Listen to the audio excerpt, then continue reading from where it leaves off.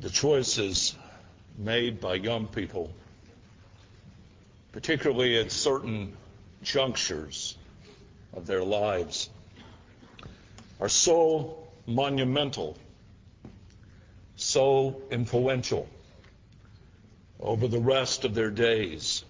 And yet, young people have such little experience, particularly regarding how severe the consequences of bad choices can be.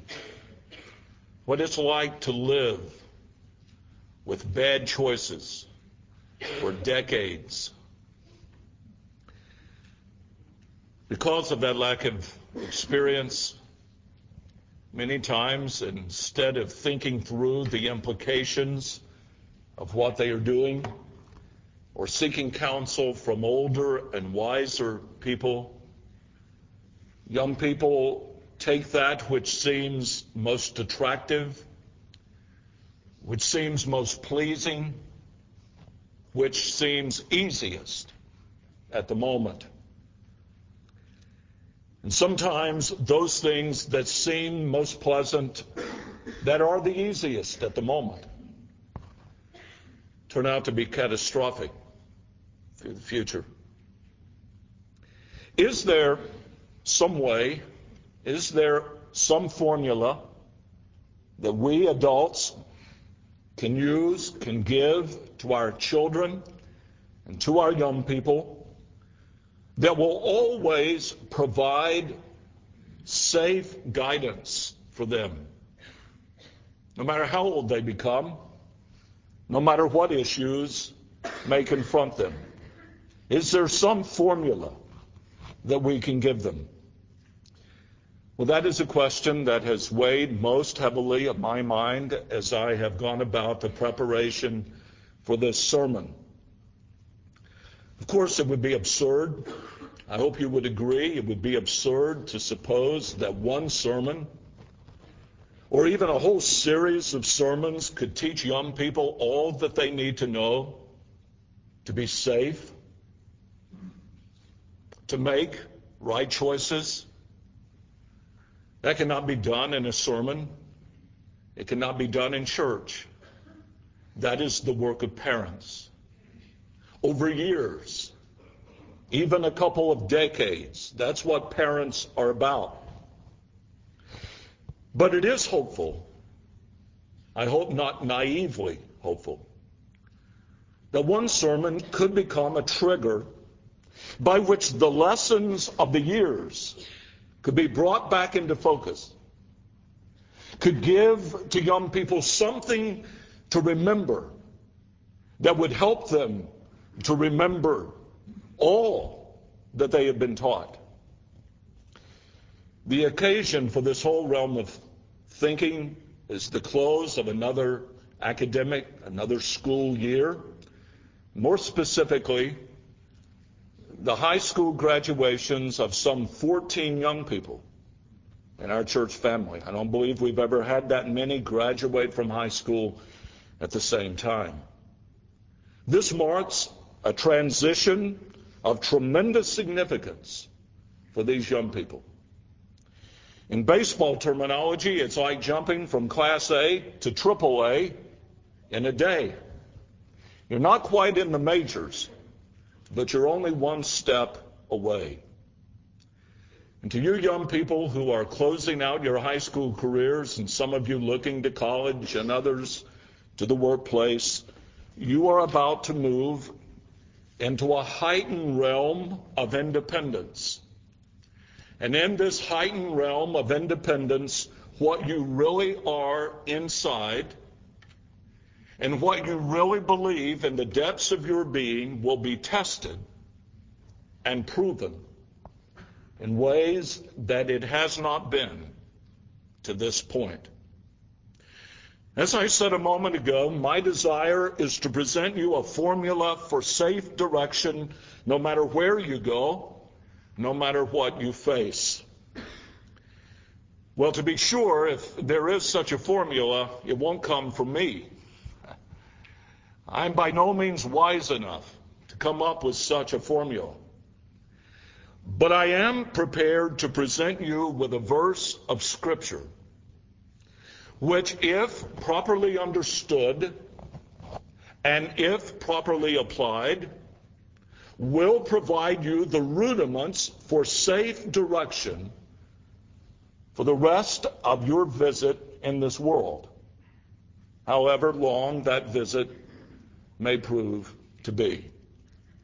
The verse is Proverbs chapter 22 and verse 4. And I ask you to please open your Bibles to Proverbs 22 and verse 4.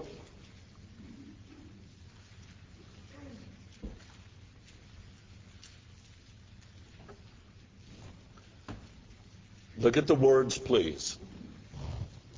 By humility and the fear of the Lord are riches and honor and life.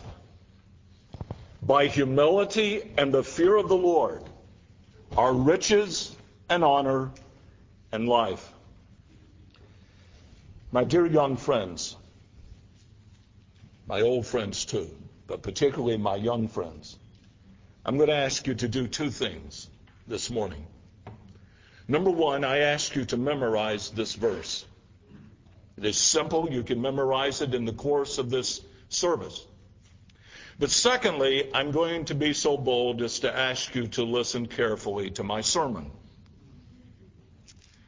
And to make note, even to write down the major points of my effort to expound this text in your hearing.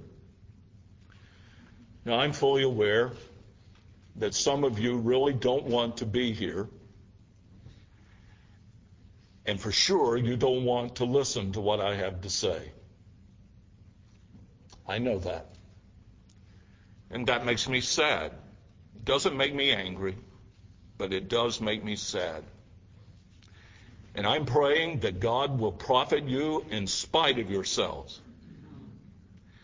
But I'm confident there are other young people who really want to be here and you really want to hear. And I'm praying especially that God will help you to hear and to understand and to remember the counsel of His Word. There are two rather obvious subjects in Proverbs 22:4, and we're going to address them in reverse order. The two subjects are this. First, as we will consider it, there is a promise of great benefits. And then secondly, there is the path which leads to these great benefits. First of all, please look with me at the promise of great benefits. They are identified by three words: riches, honor, and life. Now think about that. Are these not the qualities that we most associate with prosperity and success? Riches, honor, and life. What our text promises is prosperity in the fullest sense of that word. Now let's quickly try to understand each one of these benefits as they are defined for us in the Bible, and particularly in the book of Proverbs. The first benefit promised is that of riches. Riches. Now, in seeking to comprehend what this means, we must acknowledge, first of all, that God often uses words in different senses, in more than one way. When we think of riches, what do we think about? Well, I think we tend to think in terms of Alex Rodriguez signing a $240 million contract to play baseball for the Texas Rangers. That's mind-boggling. $240 million to play baseball. When we think of riches, we tend to think of money. We tend to think of abundance of money, more money than you need for each day that you're allotted in this world. We think of assets, we think of lands, we think of houses, we think of cars, we think of stocks and bonds. That's how we think when we hear the word riches. And the Bible uses the word riches in that way sometimes. The Bible acknowledges that there is a value in material wealth if God blesses it. Listen to the words of Ecclesiastes chapter 5 and verse 19. As for every man to whom God has given riches and wealth, and given him power to eat of it, to receive his heritage and rejoice in his labor, this is the gift of God. To have God give you wealth, material wealth, and then give you the freedom and the blessing to enjoy that in peace, that is a good gift from God. But in the larger framework of the Word of God, God is very careful to make us understand that there are dangers in riches. That those who desire to be rich fall into snares and many hurtful lusts. And that the love of money is a root of all kinds of evil. God would have us to understand that there are riches that are of far greater value than anything in this present world. Turn over to Proverbs chapter 13. Look at verse 7. Keep your place, of course, in Proverbs 22. But look at Proverbs 13 and verse 7. Solomon is teaching his sons, and he says, there is one who makes himself rich, gathers a lot of money, and yet he has nothing. And there is one who makes himself poor, and he's talking about giving away his riches to those in need, and yet he has great riches. It's possible to have money and be poor. It's possible to give away your money and be rich. There is something of far greater value than material things. Christ spoke about it even more explicitly in Matthew chapter 6. Where he said, do not lay up for yourselves treasures on earth where moth and rust destroy, where thieves break in and steal. But lay up for yourselves treasures in heaven, where neither moth nor rust destroy, and where thieves do not break in and steal. I want to suggest to you that the truest form of riches consist in three things, three realities. True riches consist in three realities at least. Number one, heaven. Heaven. To have a place with your name on it, in the new heavens and the new earth that God is going to create to take the place of the old creation that is defiled by sin. That is true riches. To have heaven. Secondly, true riches consist of relationships with truly good people. I'm talking about people that are not good by themselves. There are none good by themselves, but people that are made good by the grace of God. Few experiences are more excruciating than to think that your friends are good people, only to discover much later that your friends were evil people, and their influences upon you were evil. And you thought they were giving you a good time, but when you're older and you look back, you realize your friends were wounding you and they weren't friends at all. That is an excruciatingly bad experience. But God has made some people good. And to have friendships, intimate relationships with God's people, it's one of the most priceless of all riches.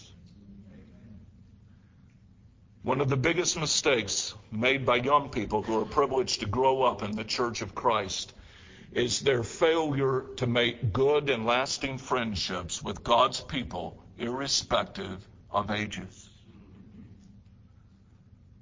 You young people have been privileged to know some of the excellent ones in the earth, and you've chosen not to become friends with them. that is a terrible waste, and it's a terrible loss.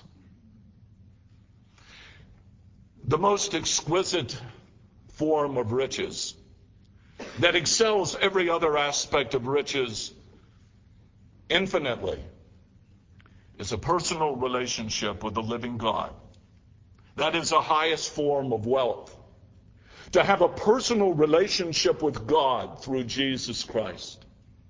To be united to Christ by faith so that He takes away all of your sins and hides you from the just repercussions of your sins and reconciles you to God so that God becomes your God and you become His. And He adopts you into His family, and God is not only your creator and ruler and judge, He's your Father. That's the highest of all riches. To live in peace with God and to have the blessing of God, to live under the umbrella of God's blessing. Solomon told his son, the blessing of the Lord makes rich and adds no sorrow with it. That's the highest form of riches. Well, going back to our text in Proverbs 22:4, what does our text mean by riches? Is it talking about material riches or spiritual riches? Is it talking about money or is it talking about heaven? Which is it? I believe it's both. I believe that what is promised in our text is all that God considers valuable for us. I believe that the promise of this text is that God will give us as much material wealth as He knows is good for us. But more than that, He will give us wealth for our souls. He will give us Himself. He will give us His Son. He will give us the Holy Spirit. He will give us truth to direct our paths. He will give us faith to believe and to walk in the light of His Word. The riches that God gives to His people, or at least He promises, includes the very best that God has in this world and especially in the world to come. Well, the next benefit that's promised in the text is called honor. Honor. The word translated honor here is most often translated glory. And it most often speaks about the perfections that belong to God. The glory of God. The glory of God is reflected by everything that's good in the created world. Everything that's good in this world is a reflection of the glory of God. But the glory of God is seen most in heaven. There it is displayed without any reservations or restraints, and it's blinding in its brightness and in its purity. That's the glory of God. And that's what this word, honor, most often refers to, the glory of God. But in this text, it's not talking about the glory of God. It's talking about honor for men. And how are we to understand this? God promises honor. What does that mean? Well, try to follow me, please. There's a most definite sense in which all of us need to resist the temptation to seek after honor for ourselves. We should not strive after honor for ourselves. At the point in which I was writing this part of my sermon, I was listening on the internet to a song. And part of the song went like this: Jesus, it's all about you, Lord. It's not about me. It's all about you. It's not about me. My son has a poster in his room. It's a poster. It's a silhouette. I may have referred to it before, of Payne Stewart, the golfer who was killed tragically a couple years ago. And Payne Stewart has his finger pointed up in the air, and the caption says something like this: "It is Jesus Christ. It is all Jesus Christ. I want you to know it is Jesus Christ who has changed my heart and my life." That's what it's about. We should not seek honor for ourselves. Proverbs 25:27 says that seeking honor for ourselves is not good. No, we need to be honest enough to confess freely that everything that we are and everything that we have and all that we might accomplish that's noteworthy, it is all due to God's goodness to us. It's not due to ourselves. It's due to God's goodness. It's not our power. It's not our virtue. It's the goodness of God. Many of you just recently have gone through awards days in your respective schools.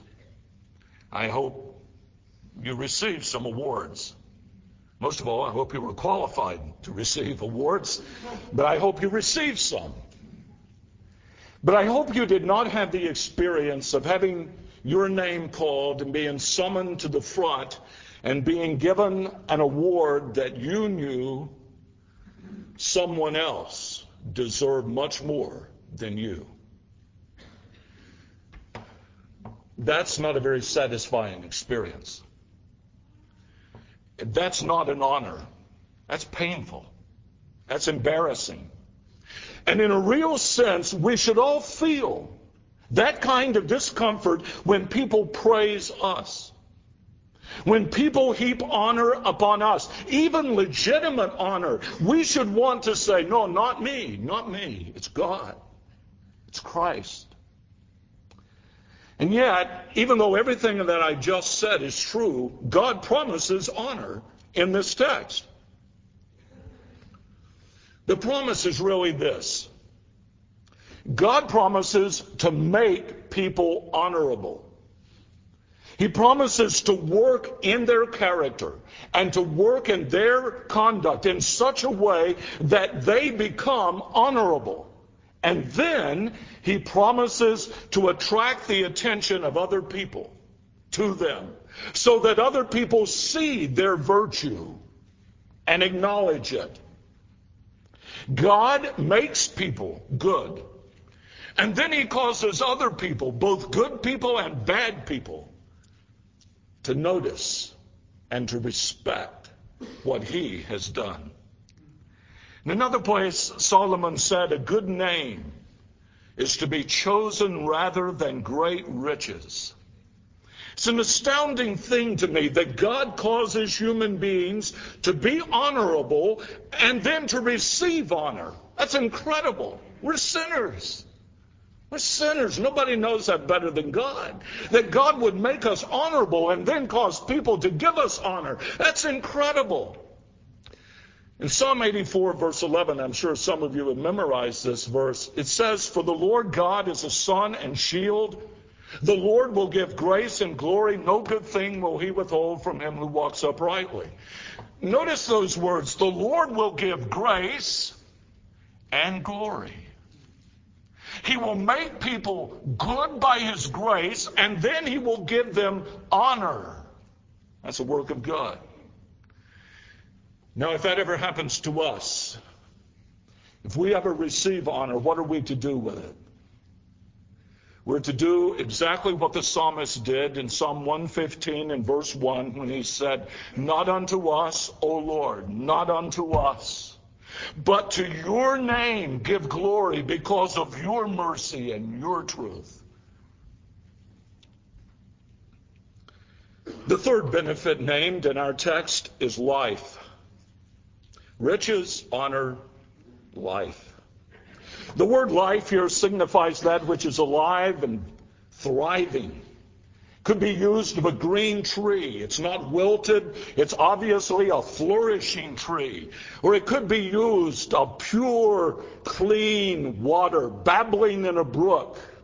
It exudes the sense of being alive. Or it could refer to a young child playing in the meadow, running and laughing, vibrant and healthy.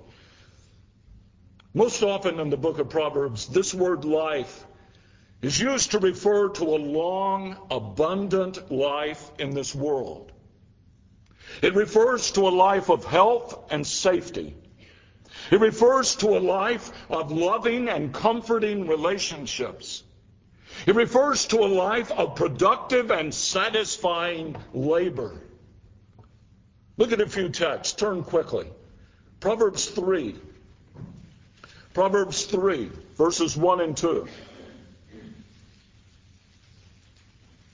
Now, I'm tempted to qualify this and say it's not absolute and there are exceptions.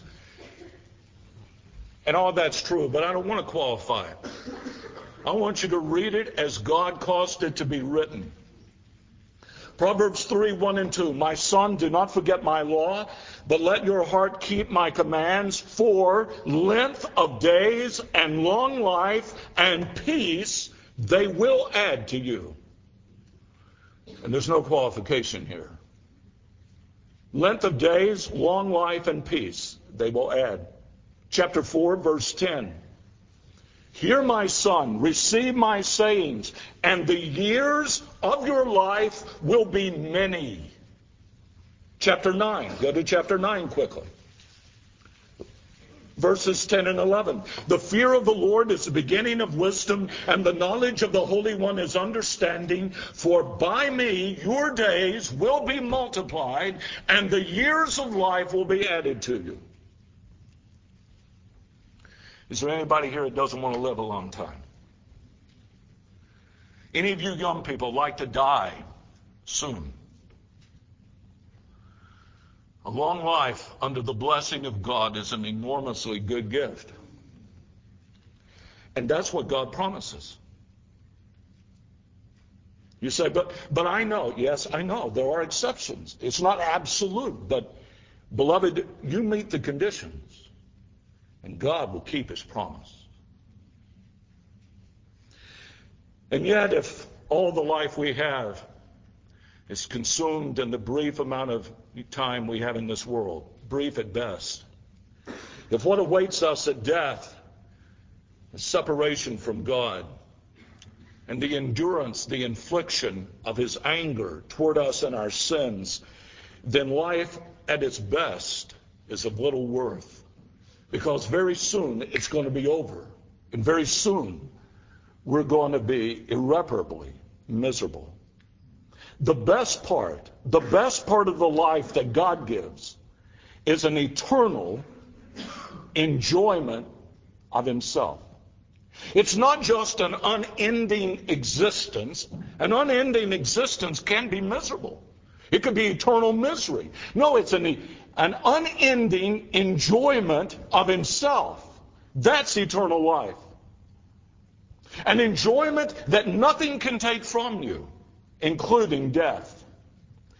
In Proverbs 14:27, we have these words. Listen. The fear of the Lord is a fountain of life, to turn away one from the snares of death. Well, I hope you can see that what is described in this verse, these great benefits, they're everything that we could ever legitimately want for ourselves. They're everything that parents could ever want for their children. What more could you ask? Riches. The possession of everything that would be valuable and good in this world and the world to come. Honor. Personal integrity, and the recognition of that integrity by other people. Life, a long, abundant life in this world, and the enjoyment of God for this world and the world to come. What more could you want? That's true prosperity, and that's what's promised in this text. And that's what I want for every one of you young people. This is what I want for you. I want riches for you. I want honor for you. I want life for you. Now, how do you get there? Well, the most important part of the text has to do with the path that leads to these great benefits. Go back to Proverbs 22:4. The path which leads to these great benefits. The first thing that you must understand about this path, it's not a matter of earning these benefits. It's not a matter of doing some works that will entitle you to these benefits because the caliber of your works are so good and so great that you deserve them. That can never be. Never be. The benefits are too high, we're too lowly, too weak, too sinful. We could never earn them. All of these benefits are the gifts of God's grace. God gives them freely. And the most essential factor in obtaining these benefits is to have the grace to believe on Jesus Christ. All the promises of God are stored up in Christ. If you believe on Christ, you are united to Christ. And when you're united to Christ, you have access to all the blessings of God. The most essential factor in receiving the goodness of God, the eternal goodness of God, is to be in Christ. But I must be honest with you. Not everyone who believes in Christ enjoys these benefits to the extent that this text promises them. Not every Christian has these things to the extent that they're promised in this text. You see, the grace of God is free in Christ, but there are some aspects of the grace of God that are conditional. They are conditional. And if you're going to have those aspects of the grace of God, you're going to have to go to God for the grace to meet the conditions. And these promises are given in the light of two conditions. We might think of them as a two-track path, like a train track that leads to these promised benefits. And if we're going to make progress toward these benefits, we're going to have to move along this track. And we're going to have to be on both rails of the track. If we fall off either rail, we're going to be tremendously impeded, like a freight train trying to move down the track, being on only one rail. It's not going to happen. We'll look at the twofold track. By humility and the fear of the Lord are riches and honor and life. By humility and the fear of the Lord. The first rail is called humility. Repeatedly, Solomon tells his sons that humility is the path to God's blessing, whereas pride is a path to destruction. I want you to listen. I want you to consider. It'd be good for you to turn. Turn back to Proverbs 3 and look at verse 34. Proverbs 3:34. Surely God scorns the scornful. He abases the proud, but gives grace to the humble. To the humble. Proverbs 15:33. Proverbs 15:33. The fear of the Lord is the instruction of wisdom. Now listen. And before honor is humility. Before honor is humility.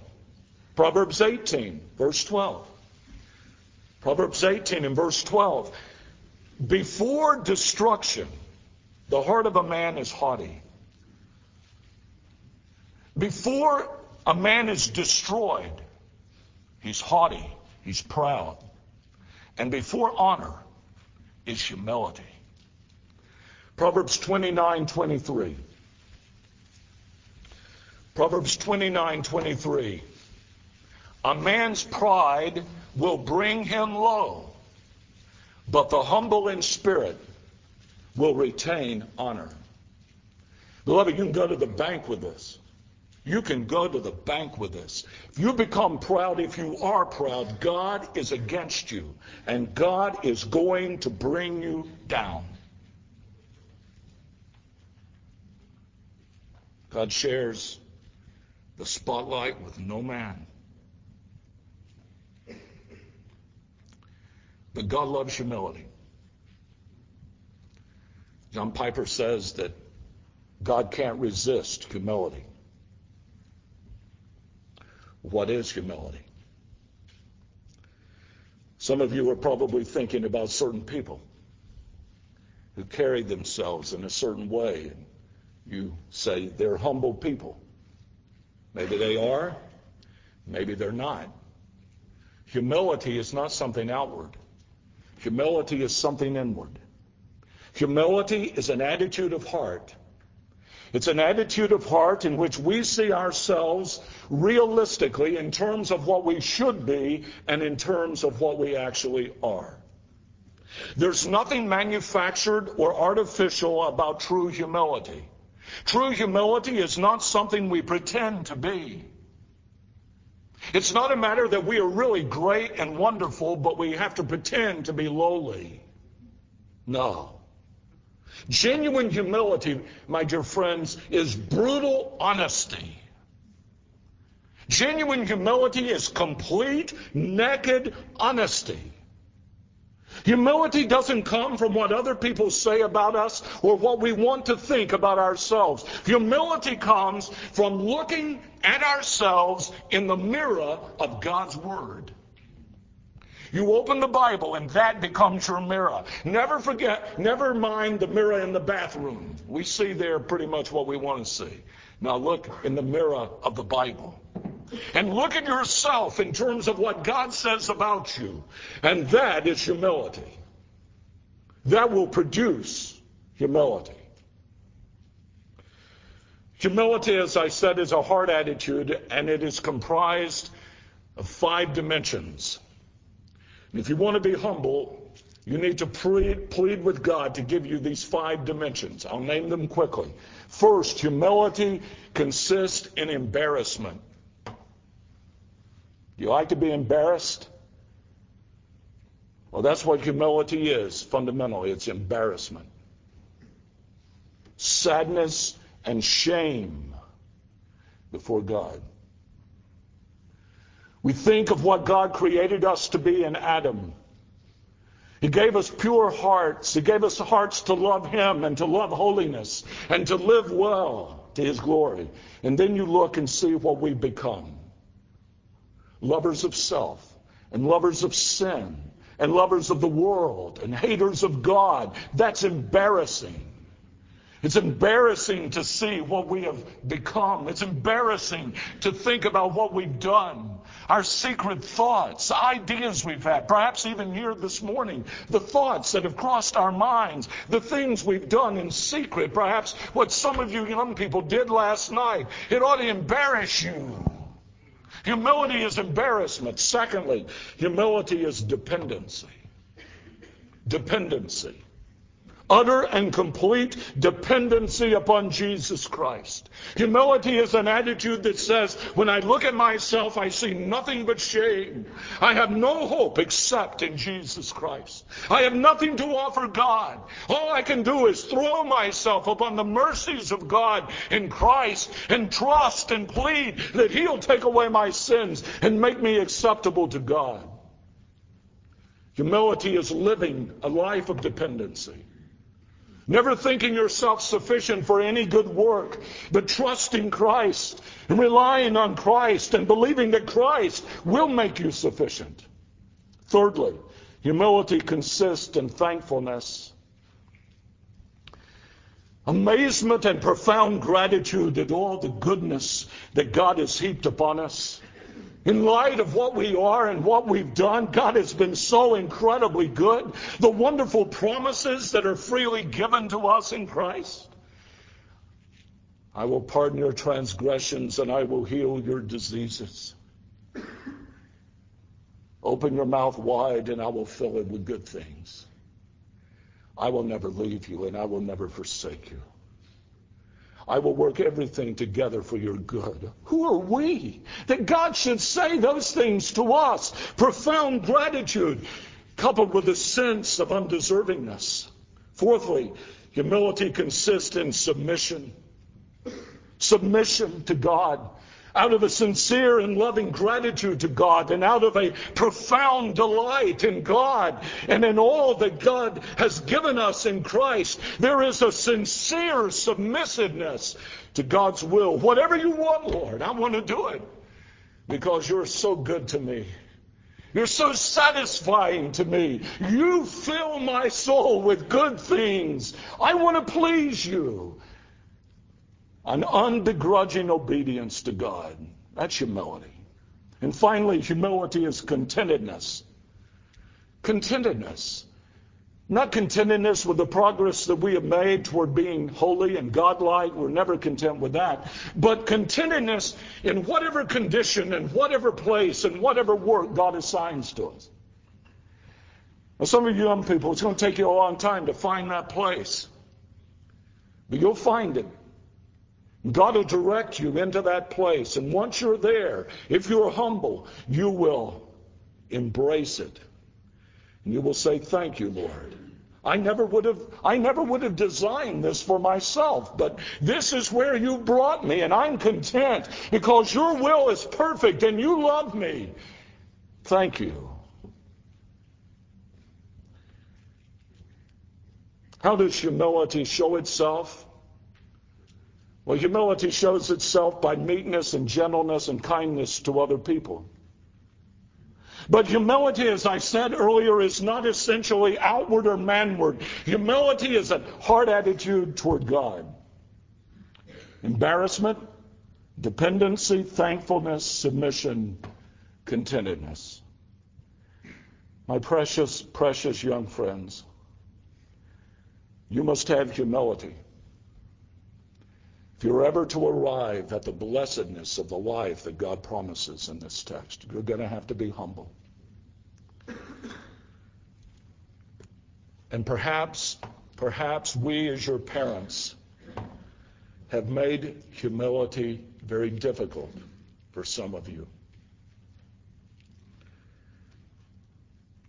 It may be that in our love for you and in our zeal to encourage you, we have unintentionally promoted in you thoughts of pride. Pride leads to destruction. Perhaps we have made humility particularly difficult for you. If we have done that, we have sinned against you. Please forgive us. What we would want to say to you now is this: don't form your opinion of your condition before God from what we say or from how you seem to measure up in comparison with other people.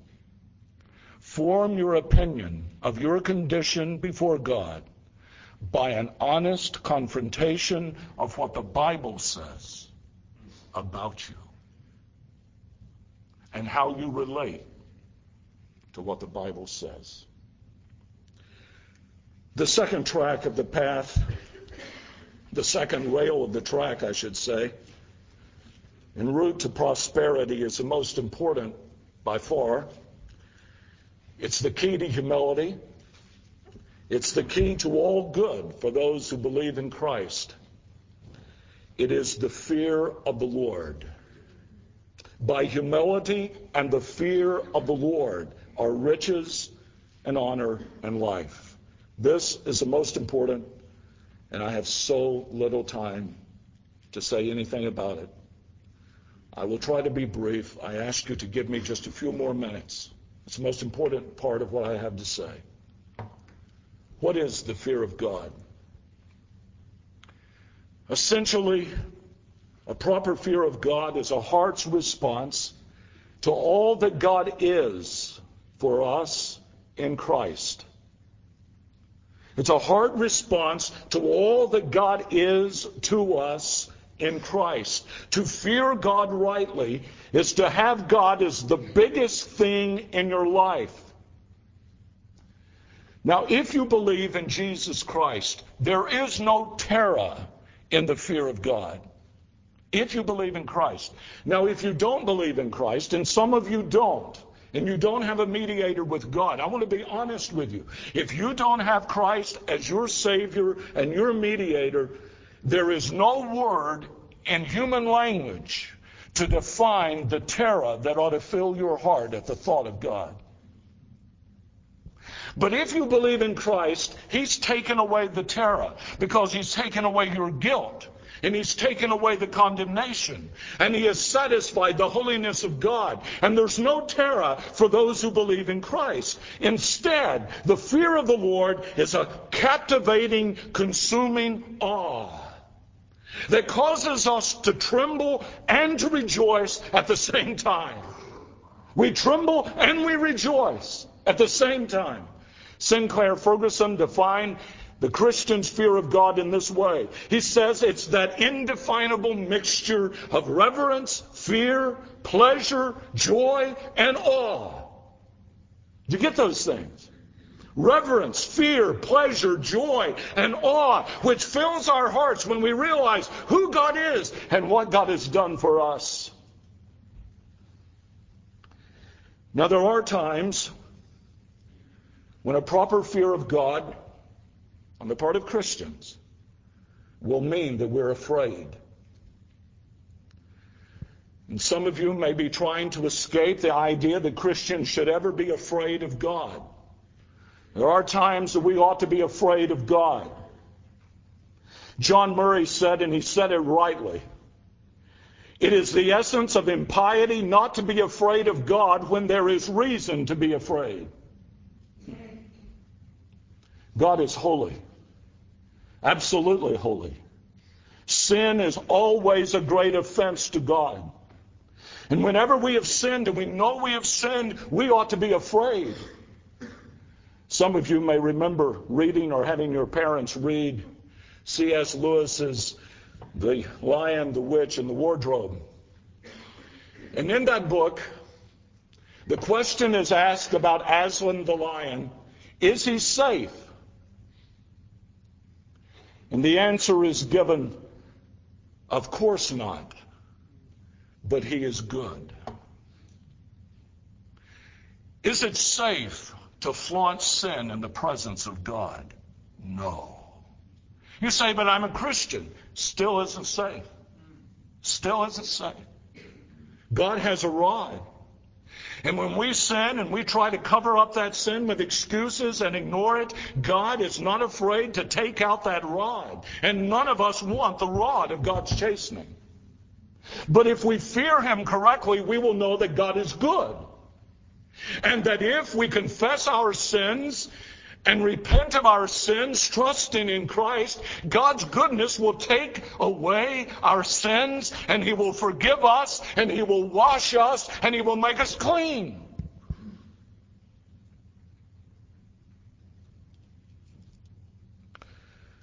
As I said earlier, my dear young friends, more than anything, I want you to prosper. I want you to have riches, and I want you to have honor, and I want you to have life. But that will never happen until you learn the proper fear of God. Until God becomes the biggest thing in your life, because he is the biggest thing in your life. And everywhere you go, you're conscious of God's presence.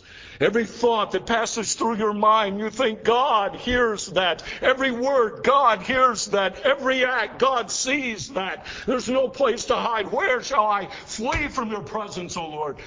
The proper fear of God is to know that he's awesome, he's great, he's holy, he's good, and he's everywhere present.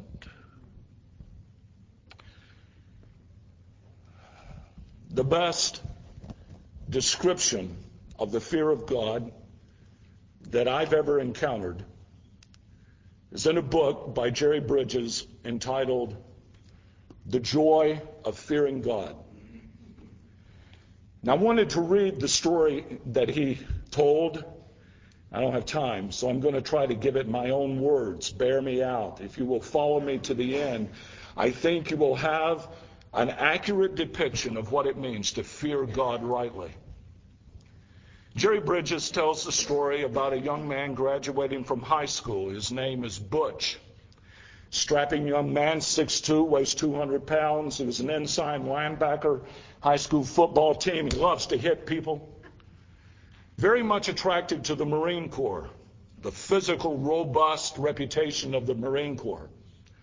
So after graduating from high school, in spite of having good grades, he was attracted to a recruiting Marine sergeant. He liked the idea, we're looking for just a few good men. He thought that he fit the description, so he joined the Marine Corps.